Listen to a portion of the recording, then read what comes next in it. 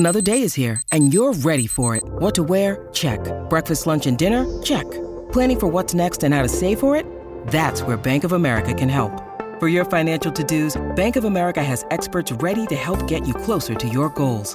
Get started at one of our local financial centers or 24/7 in our mobile banking app.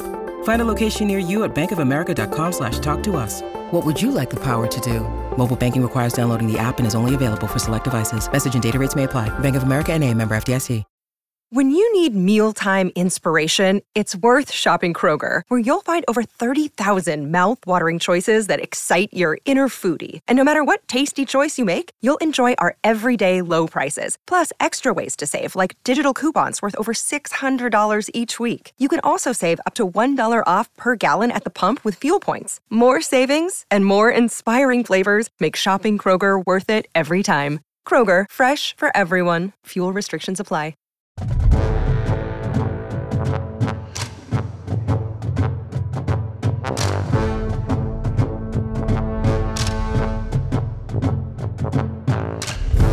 Hello, everybody, and welcome to Hang Out in the Holy Land, Land Grant Holy Land's flagship podcast.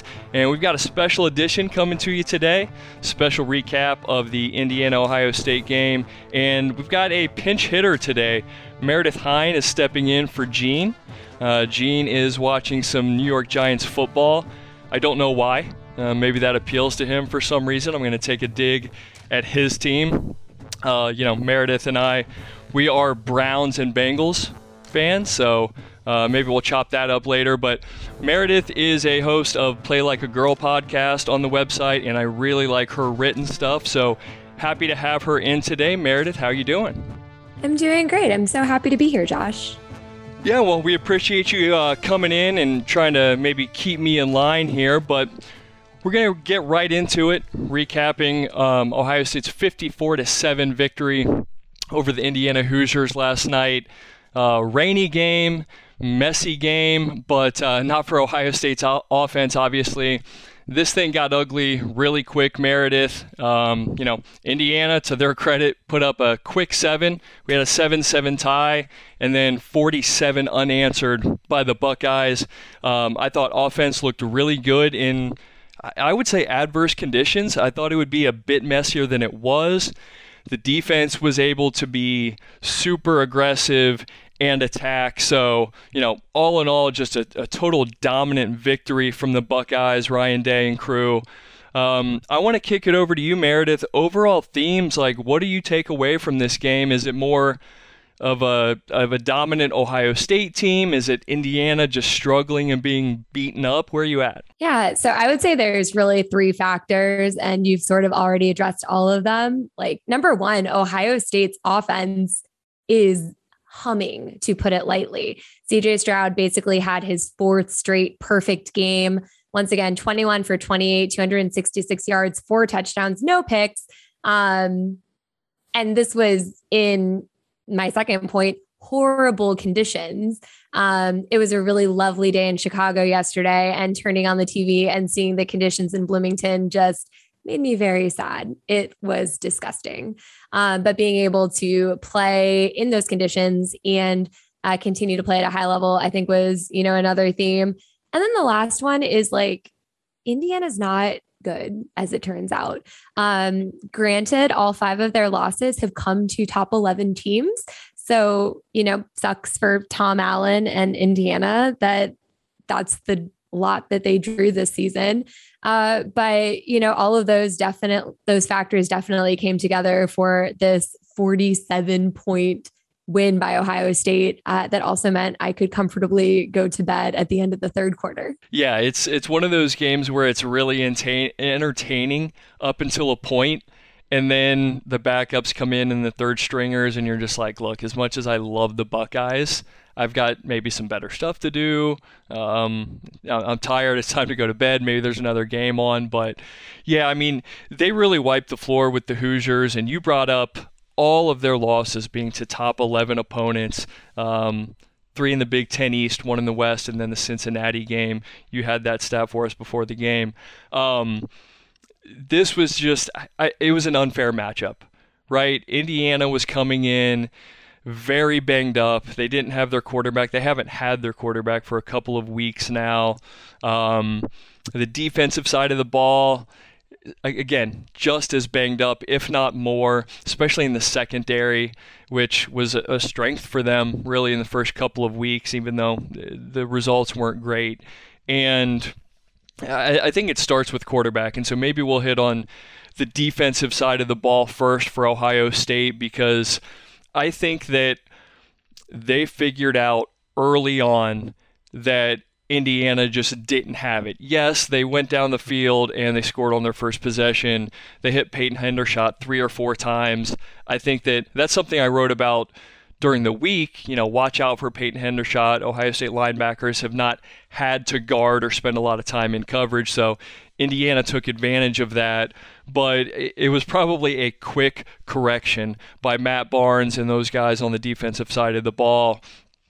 You could tell that Cody Simon just wasn't comfortable, and again, the Hoosiers took advantage of that. But Ohio State quickly realized they were not going to be stopped on offense, so I think that they allowed the defense to really just go and play see-ball, get-ball, aggressive defense. I don't think that they overcomplicated things. I don't think that they had to. They said, hey, here's what we're going to do with Peyton Hendershot. We're going to make sure that we've got Denzel Burke or Sevyn Banks blanketing Ty Freifogel, which I was a bit surprised that he was ineffective. But to the other, 8, 9, 10 other guys on the field, it was, hey, get up the field, get after the quarterback or the ball carrier, and just sort of wreak havoc. We saw that 7 sacks. I think Indiana had 31 total yards after that first drive. So I think the defense looked so good because they didn't have to think about anything. They could just play an aggressive, kind of all-out style of defense. Do you think that's fair to say? For sure. And one of those factors early on, they did march down the field, the Hoosiers did, and score a touchdown on their first drive. That was with Jack Tuttle, who got very much wounded at the end of that first drive.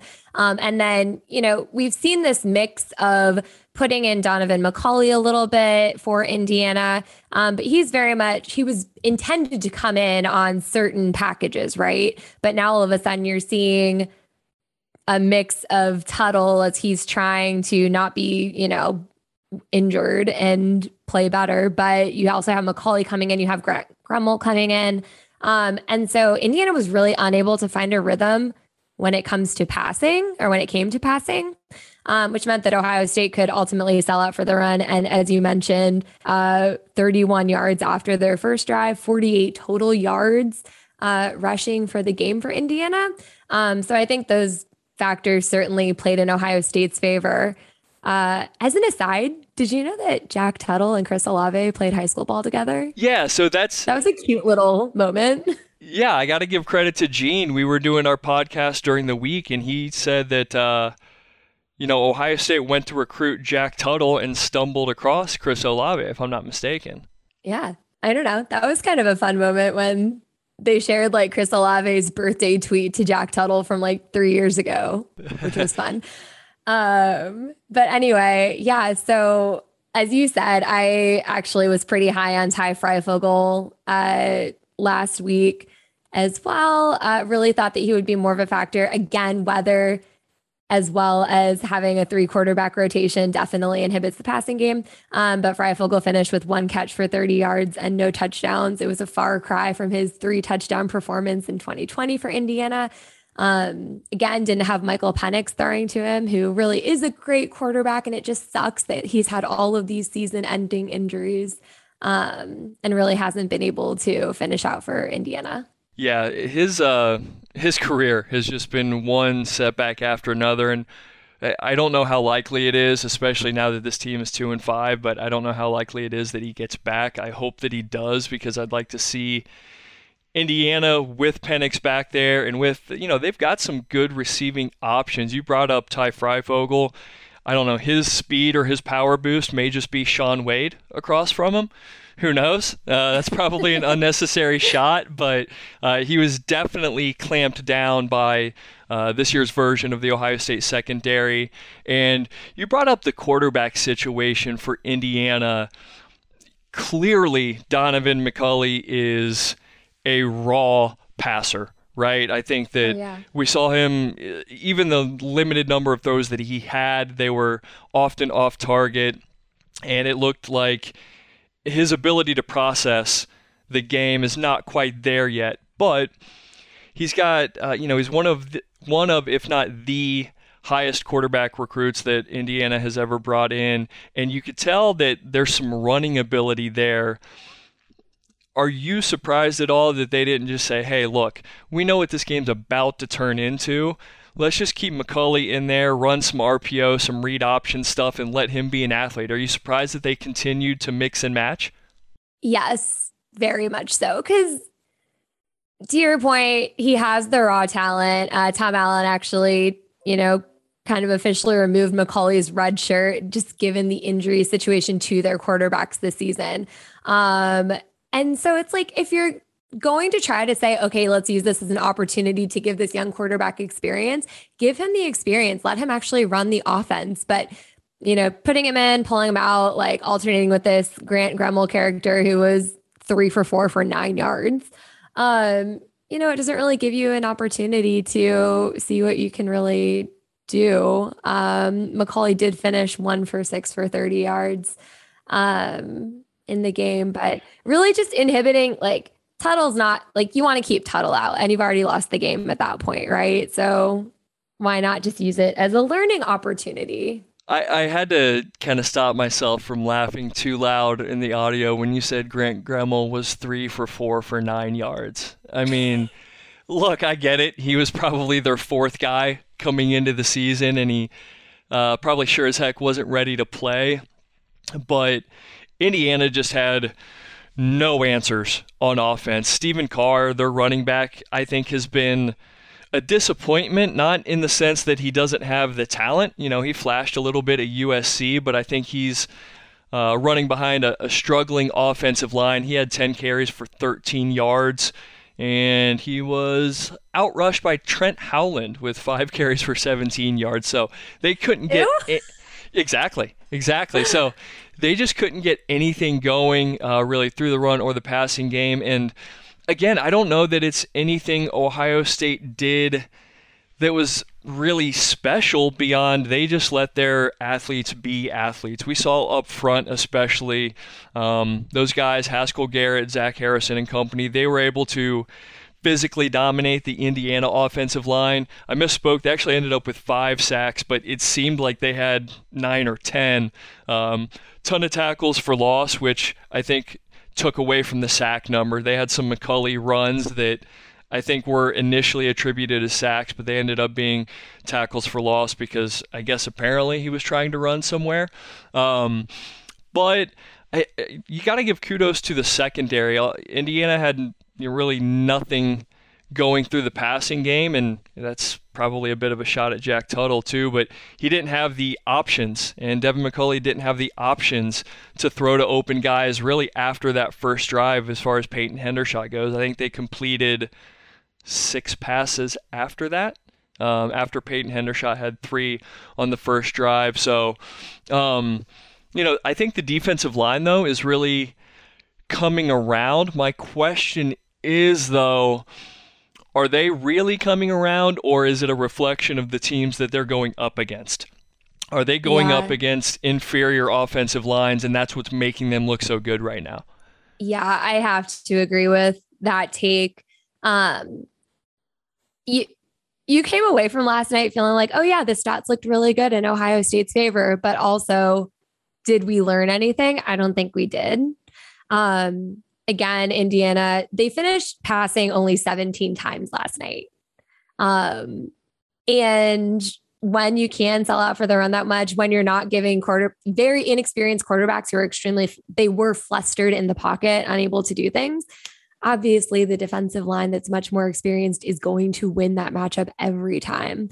I think to your previous point, like an area that we can say has been an improvement this year is the secondary, because we do have the data to know that Hendershot and Freifogel are good receivers and tight ends. But the fact that Ohio State completely shut them down again, limiting really just to that first drive alone. I'd say that was probably the biggest takeaway for me on defense. I really can't say, I can't make heads or tails of the defensive line, except to say that they did exactly what we would expect a better team to do against an inferior offensive line. Yeah, and that's really where I'm at. Even going back the last handful of games, I think that Ohio State's defense is much improved. I'm very confident that they are at least somewhat improved, but I just don't know to what extent. Rutgers, Maryland, and now Indiana, these teams, at least a couple of them had success earlier in the year, and they've all sort of come back to the pack, and they've all sort of fallen off to where, gosh, the Big Ten East is not looking nearly as good as it did a handful of weeks ago or just a couple of weeks ago. So, it's tough for me. I think that this Ohio State defense is definitely trending in the right direction. I don't know if they're ball stoppers yet. I don't know how good they're going to be until we go up against a better opponent. And now I'm asking myself, when is that going to be, without getting too far down the road? And we'll talk about schedule later on, but I don't know, Meredith, like at what point is Ohio State going to be tested on defense? I mean, realistically, okay.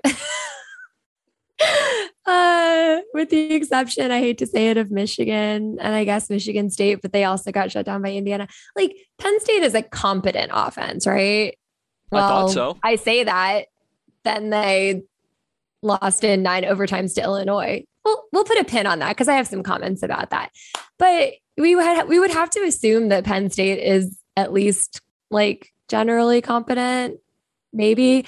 And so if Ohio State can do to Penn State exactly what they did to Indiana, maybe we learn a little bit. But yeah, I mean, coming up, it almost feels like maybe we have to wait until Michigan to know definitively what Ohio State's defense can do against a more powerful offense. Yeah, I think that's fair to say. And I think it's tough to say otherwise right now, because you look at these teams that they've beaten up on since. Maryland does not look like the same team. Rutgers does not look like the same team, although I don't know how they were scoring in the first place. And Indiana is just beat to all hell. So one thing I am very confident in saying, though, is, and we'll kind of gravitate towards the other side of the ball, this defense is going to have some wiggle room, because the offense is bananas right now. I really don't even know what else to say. I feel like everyone has sort of pontificated and said all these great things, and I have to agree with all of them. The last 3 games, Ohio State has outscored their opponents 172-37. CJ Stroud has thrown for 1,002 yards, 14 touchdowns, no interceptions. He has now gone... Those 3 games right there, and then you add on TreVeyon Henderson. CJ Stroud has got this thing humming, and I think a lot of credit is due to Ryan Day. But for me, it starts at the quarterback position. You and I were talking a little bit before the pod. Just think back to that Tulsa game where Ohio State won by 3 scores, but it was the TreVeyon Henderson show.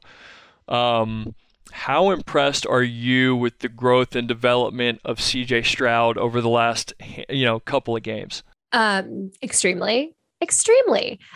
So Stroud had 5 touchdowns apiece against Rutgers, Maryland, and Akron. That might not be right, but no, he was out for the Akron game, and then he had 4 last night. It was against. You're right. Thank you. It was against Rutgers and Maryland that he had 5 touchdowns, 0 picks. And coming back against Big Ten opponents. And it just is shocking that we think back to Tulsa when there was quarterback controversy and questions about if Stroud was the right person for the job. And I'm going to make like a blanket comparison that is extremely imperfect, so please forgive me.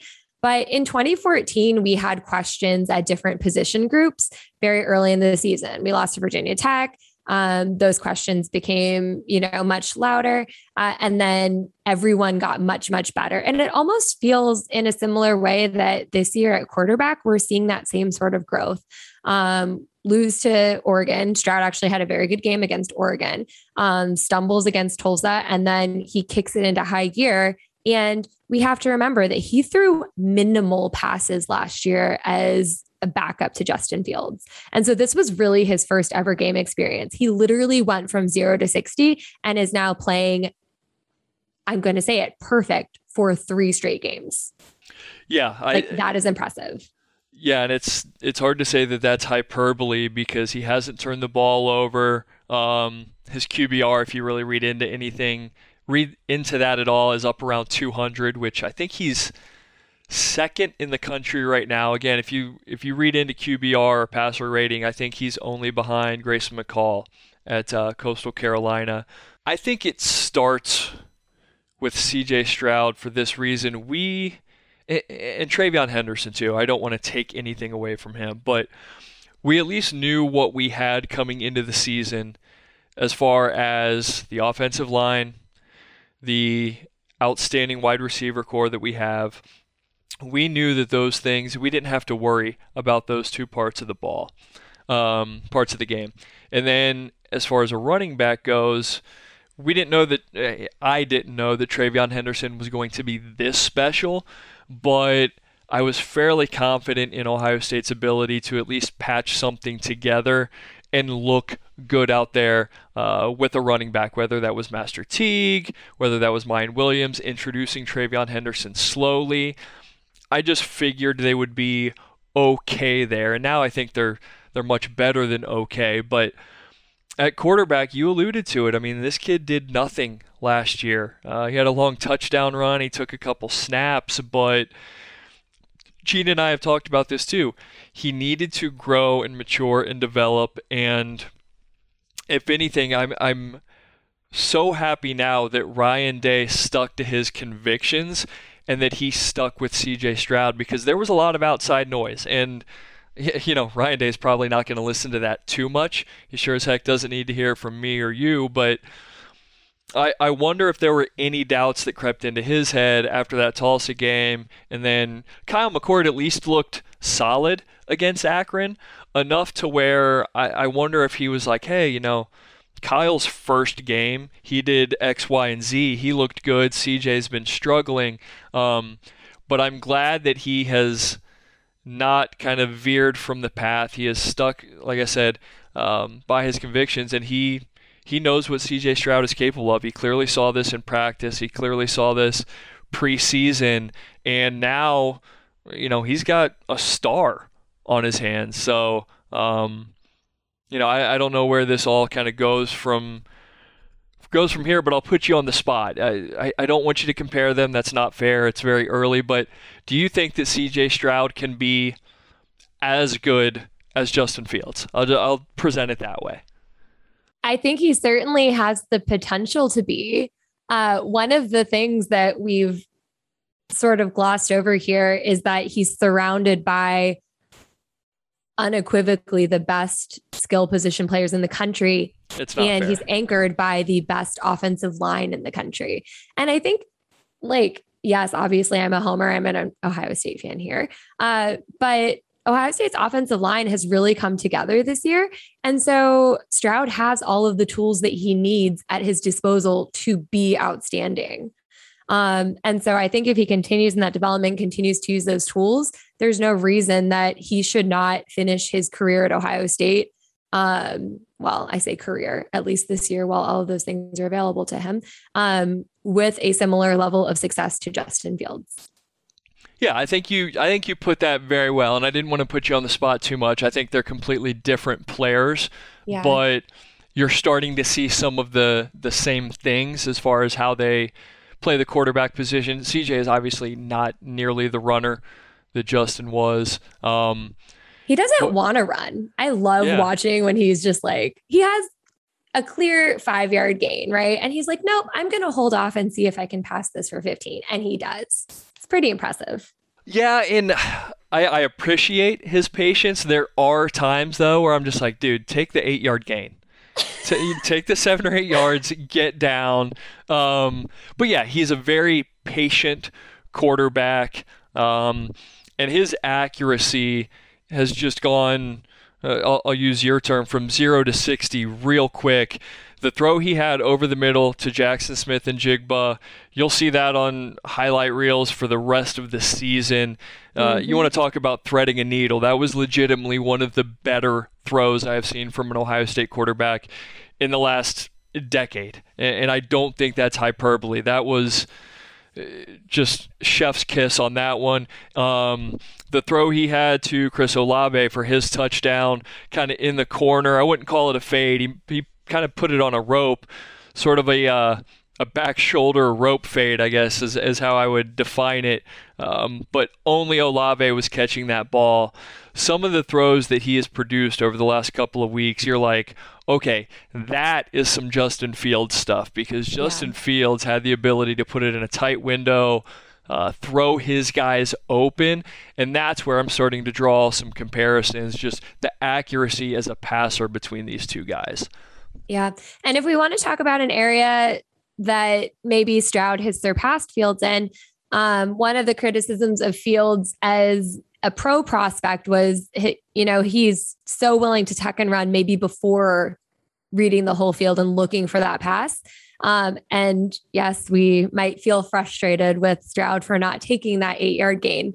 But the fact that he has that patience in the pocket and is willing to wait for things to open up, I think is an area that, to our previous discussion, maybe he is growing faster than Fields was. Yeah, he's a patient quarterback, and he's clearly received some really great coaching to sort of teach him how to have that patience. And to your point, if you don't run, or you don't run as often, you greatly reduce your chance of getting injured.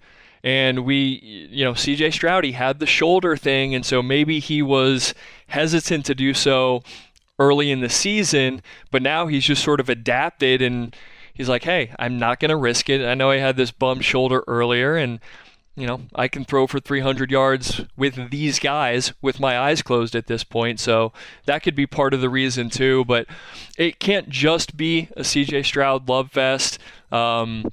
Everyone kind of balled out on this offense, even if it was in limited opportunities.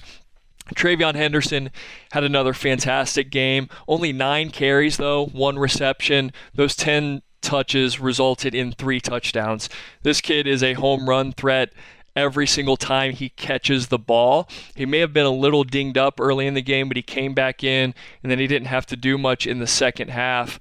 You and I talked about it a little bit before we jumped on the pod.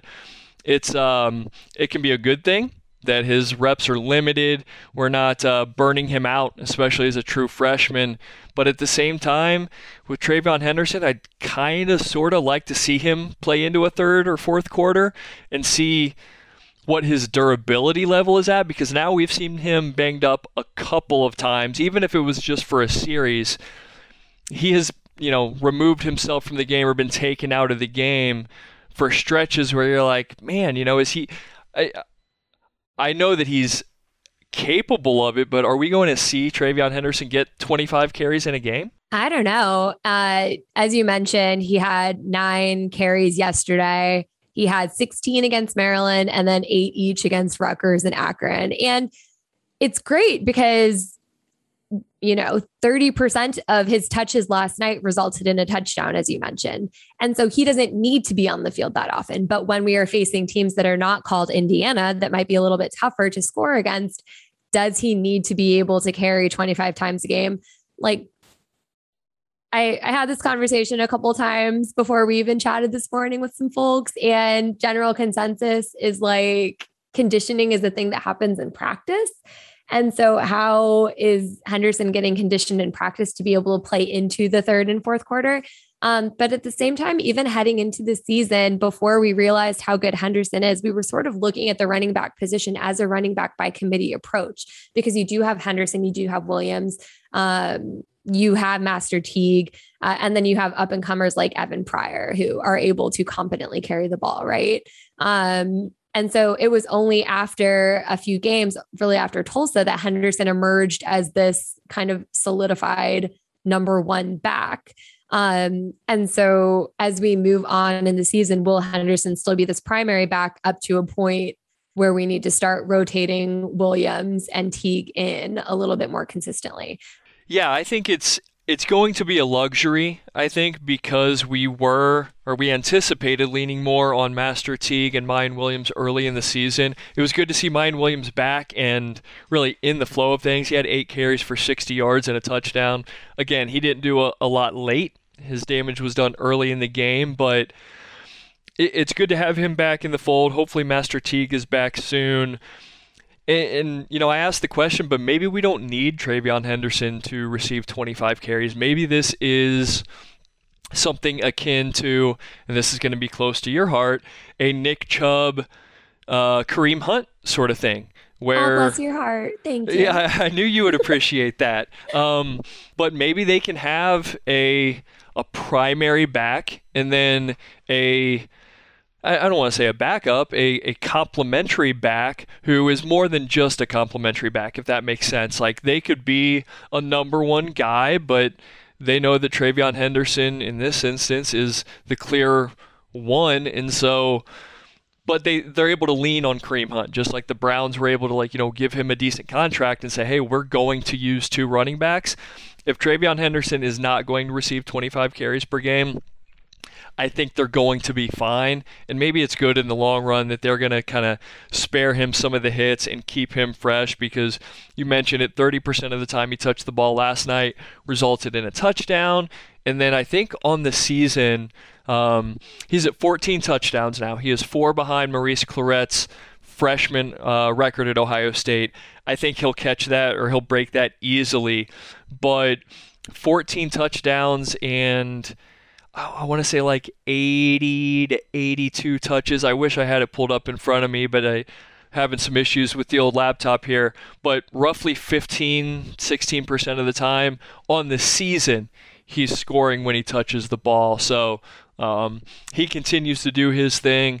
I mentioned Mayan Williams back in the fold.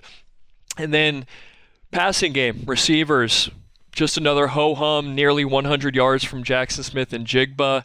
Garrett Wilson had a very quiet 5 catches for 59 yards. Chris Olave, 2 catches, 24 yards, and a touchdown.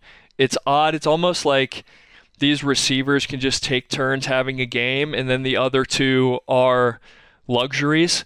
And that's wild to me. I feel like Chris Olave wasn't involved at all, but then they're like, okay, hey, let's have an Olave drive, because I think he had 3 or 4 targets on the drive that he scored, and that touchdown was his 30th as an Ohio State Buckeye. The number 4 is very popular. That puts him 4 behind David Boston for an Ohio State wide receiver record. And Jeremy Ruckert got involved. I have been pounding the table for Jeremy Ruckert all season. I did so in the preseason. We've all been doing it for years. Yeah, and I know you're part of the fan club, so I'm going to turn it back over to you here in a second. But 5 catches in a game. I had to check my eyes to make sure that was accurate. 47 yards, 2 touchdowns. You want to talk about a luxury. Jeremy Ruckert is absolutely a luxury. Ryan Day talked about it in the post game as well. Jeremy Ruckert, to me, profiles as an NFL tight end. I'm not going to say he's Travis Kelce or Kyle Pitts or anybody like that. I don't think he's anywhere near that. But I think he's an NFL pass-catching tight end. He's worked on his blocking. I would say he's now a well above average blocker, and he is content to do his job, do what's asked of him, and then when the coaching staff dials it up, hey, Jeremy, we're going to get you 5 catches and 2 touchdowns. They probably didn't do that intentionally, but the guy seems very low maintenance but high floor as a player. I love what he does. Meredith, as part of the Jeremy Ruckert fan club, or just any of these pass catchers, what did you see from the receiving group or the pass catchers last night? So a lot of things. Number one, going back to Stroud, they just needed to be open and he delivered them the ball. And so thinking about that from an NFL perspective, having almost a guaranteed outstanding pass they're throwing to you, we can see the talent of the NFL level talent of Olave, Wilson, Smith and Jigba, like full stop. They will be first rounders someday. And it's also feels good in terms of security to know that with Olave and probably Wilson departing next year, that we have this group of rising receivers coming into the ranks. As an aside, I don't know if you mentioned this, but Smith and Jigba actually led all receivers in yards with 99 last night.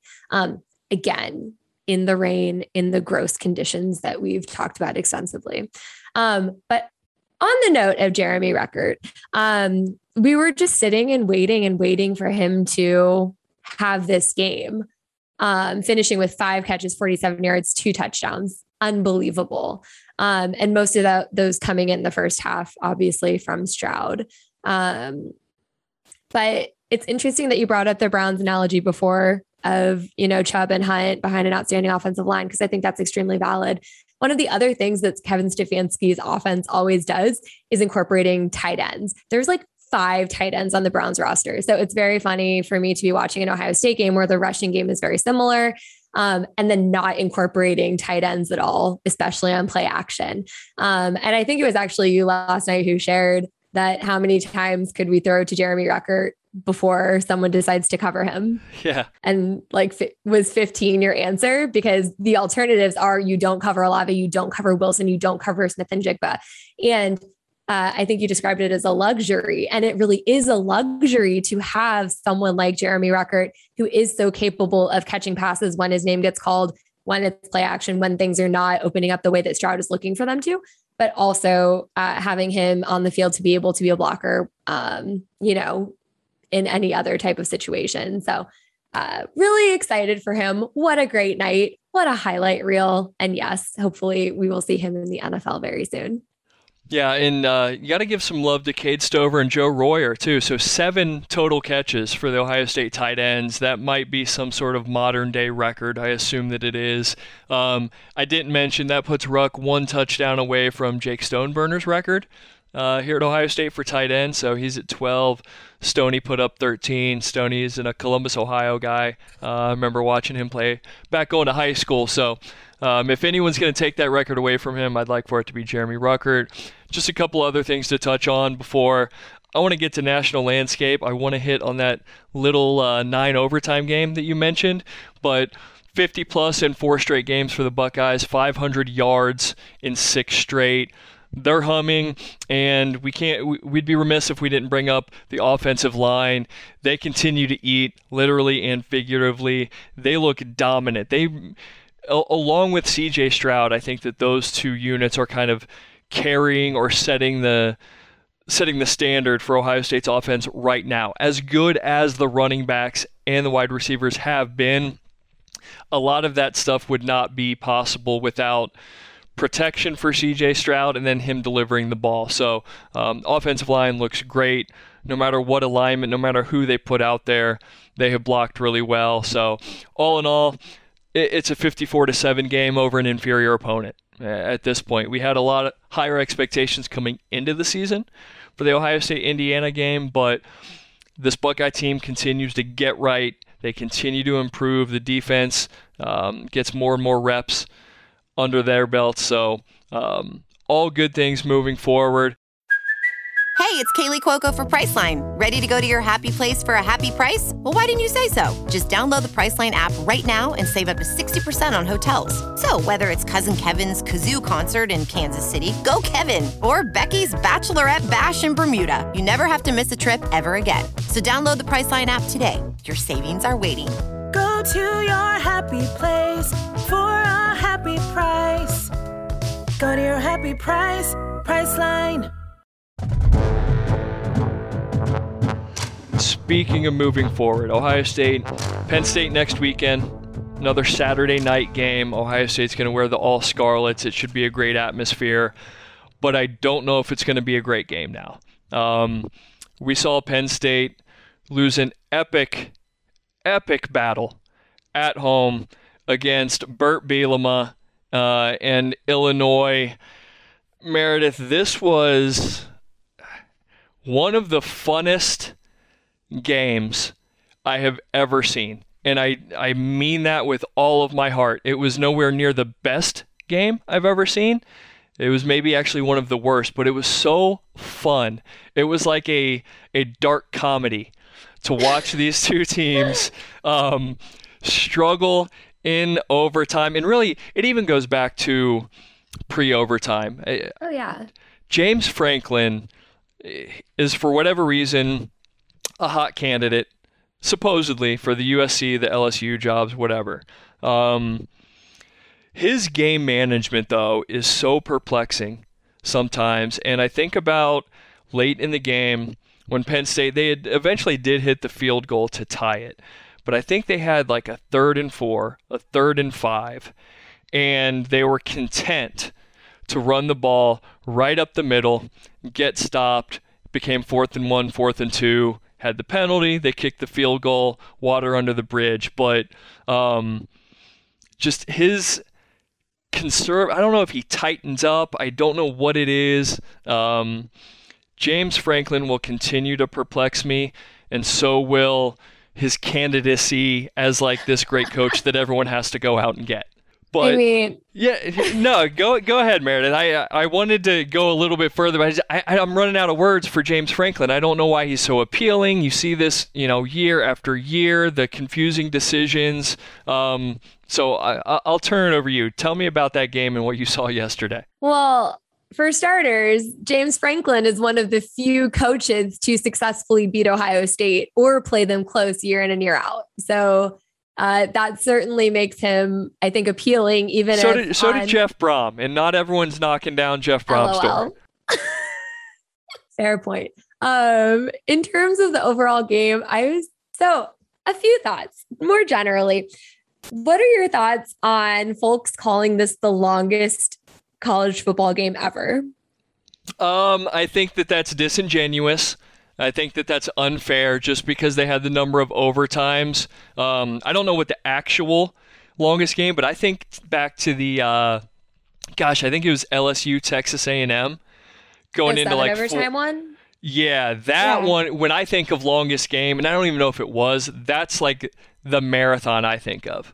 For sure. And so when I'm hearing people be like, this is the longest game ever in college football, 9 overtimes, I'm like, okay, it was a full game plus 2 overtimes plus 14 plays. Like, this is not the longest game ever. And you called it kind of a dark comedy. In some ways, it was a dark comedy. It was also like a comedy of errors because you're sitting here and watching two teams who successfully scored 10 points apiece throughout 60 minutes of football, like try to get 2 points. Like, these teams have not been able to move 2 yards on a given play. So why do we think that they will be able to successfully make a 2-point conversion in a single given play? Obviously it took 9 overtimes to do it. And so I just found it like, it was extremely entertaining. Like, I was on the edge of my seat. At no point was I like, this is boring. Do you like the rule?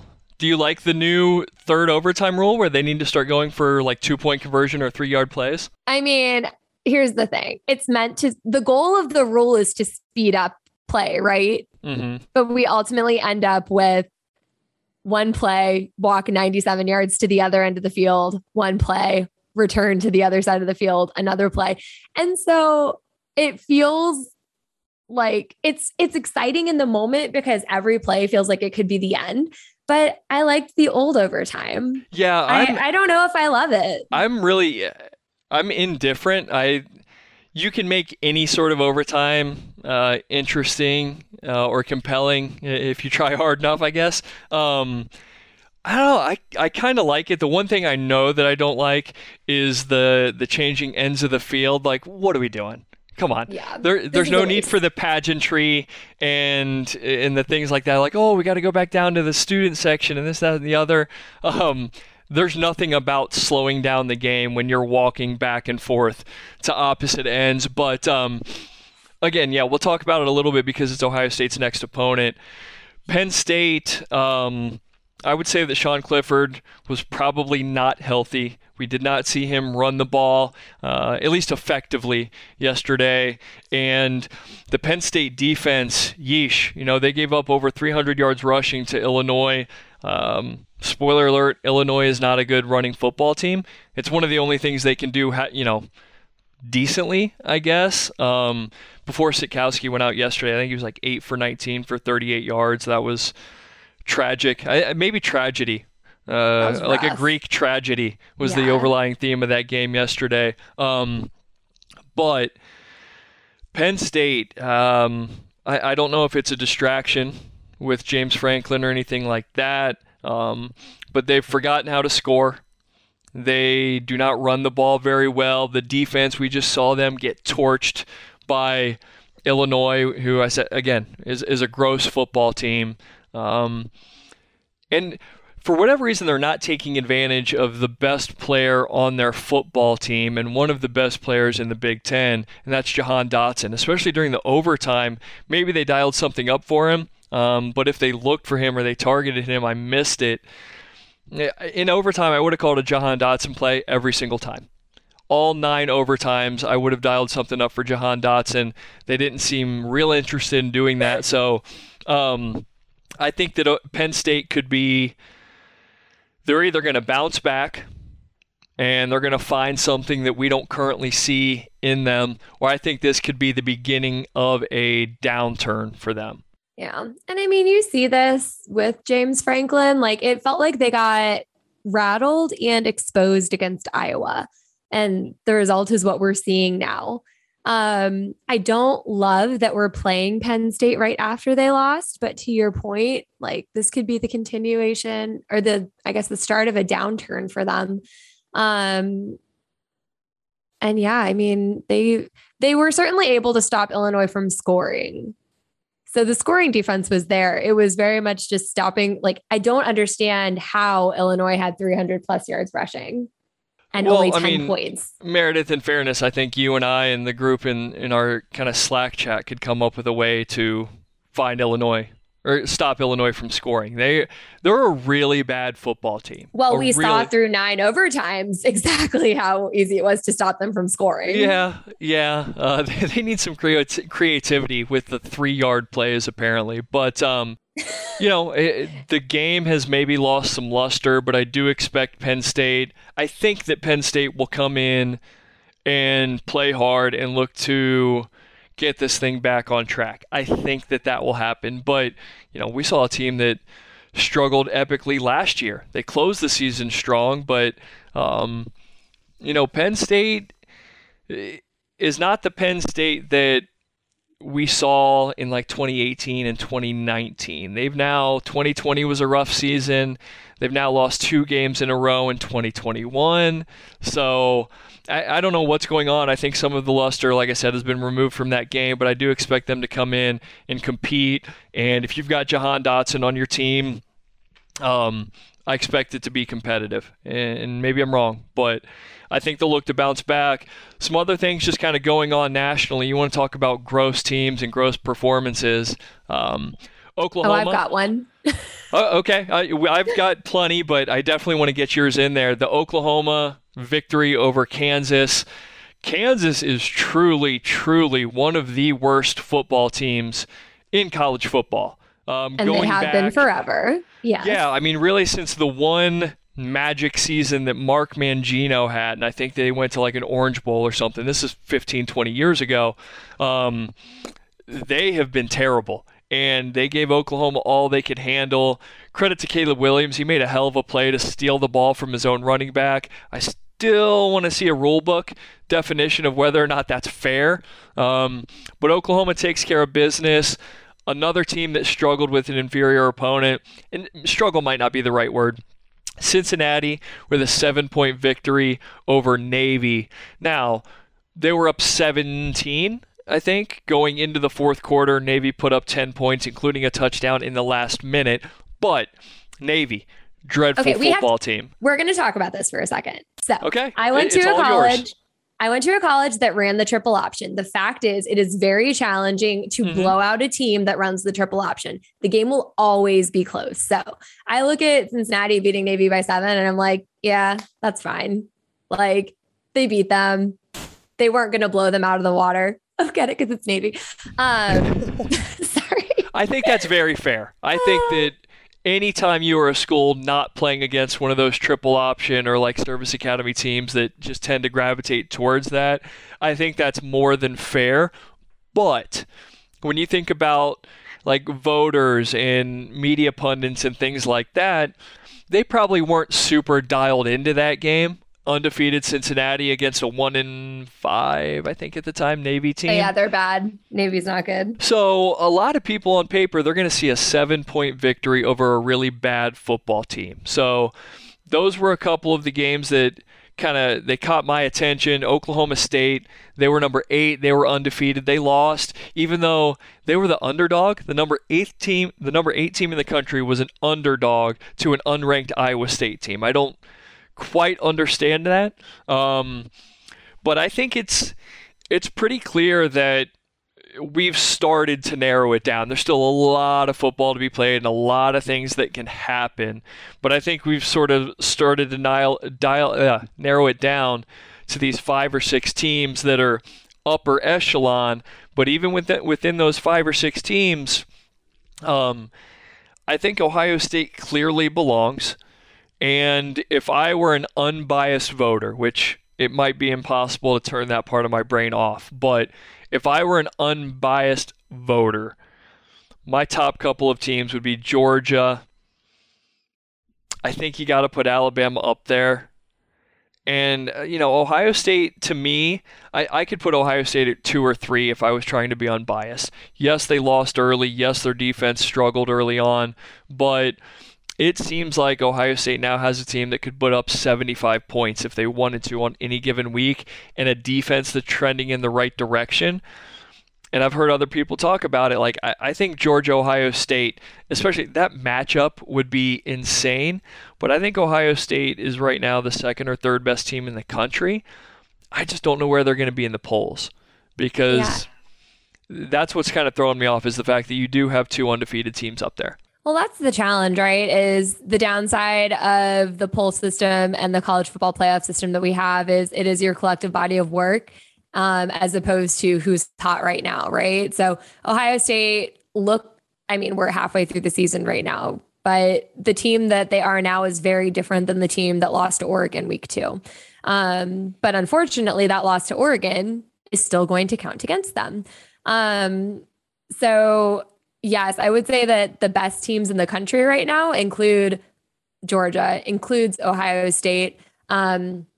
Certainly does not include a Big 12 opponent. We can, I don't know. Oklahoma has to lose at some point. You would think so. But yeah, who are they losing to at this point? They play Oklahoma State in the last week of the regular season, and then may turn around and play Oklahoma State again in the Big 12 championship, because that's how the Big 12 works. I think they still have Iowa State left. Iowa State, as we've seen, has gotten better since they sort of tanked a little bit earlier in the season. Real quick on Iowa State, Oklahoma State.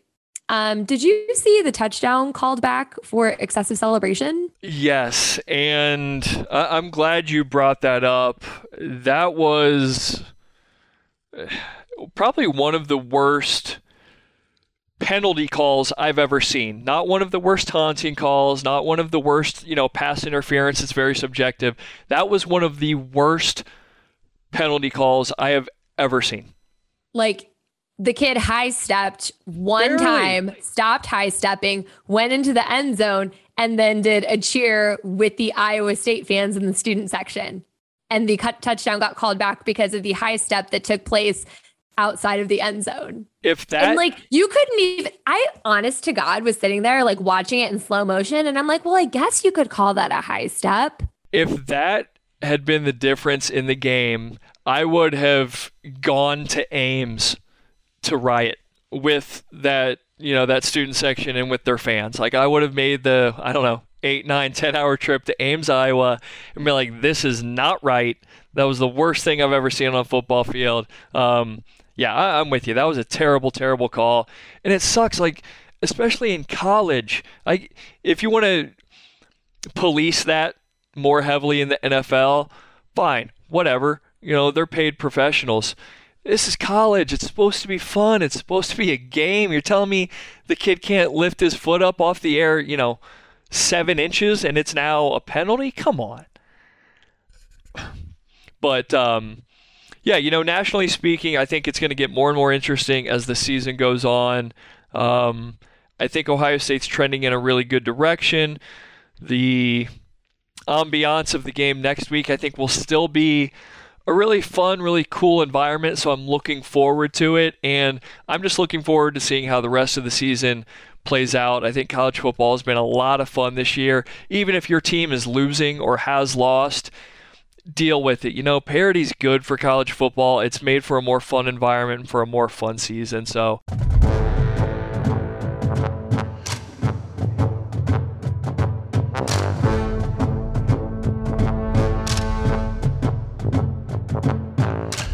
This has been super enjoyable, just like this podcast. Meredith, I want to thank you for stepping in today. This was great. Before I sign off, anything you want to close with? You want to plug your own pod, do anything like that? Of course. Be sure to check out Play Like a Girl. Megan Husline and I do it every week because we like to talk about sports too. And our opinions do count. So every Tuesday morning, check out for new pods. So for Meredith, myself, I'm Josh. Gene should be back for our sort of midweek preview pod. But until then, find us on all your podcast platforms. Like, rate, subscribe.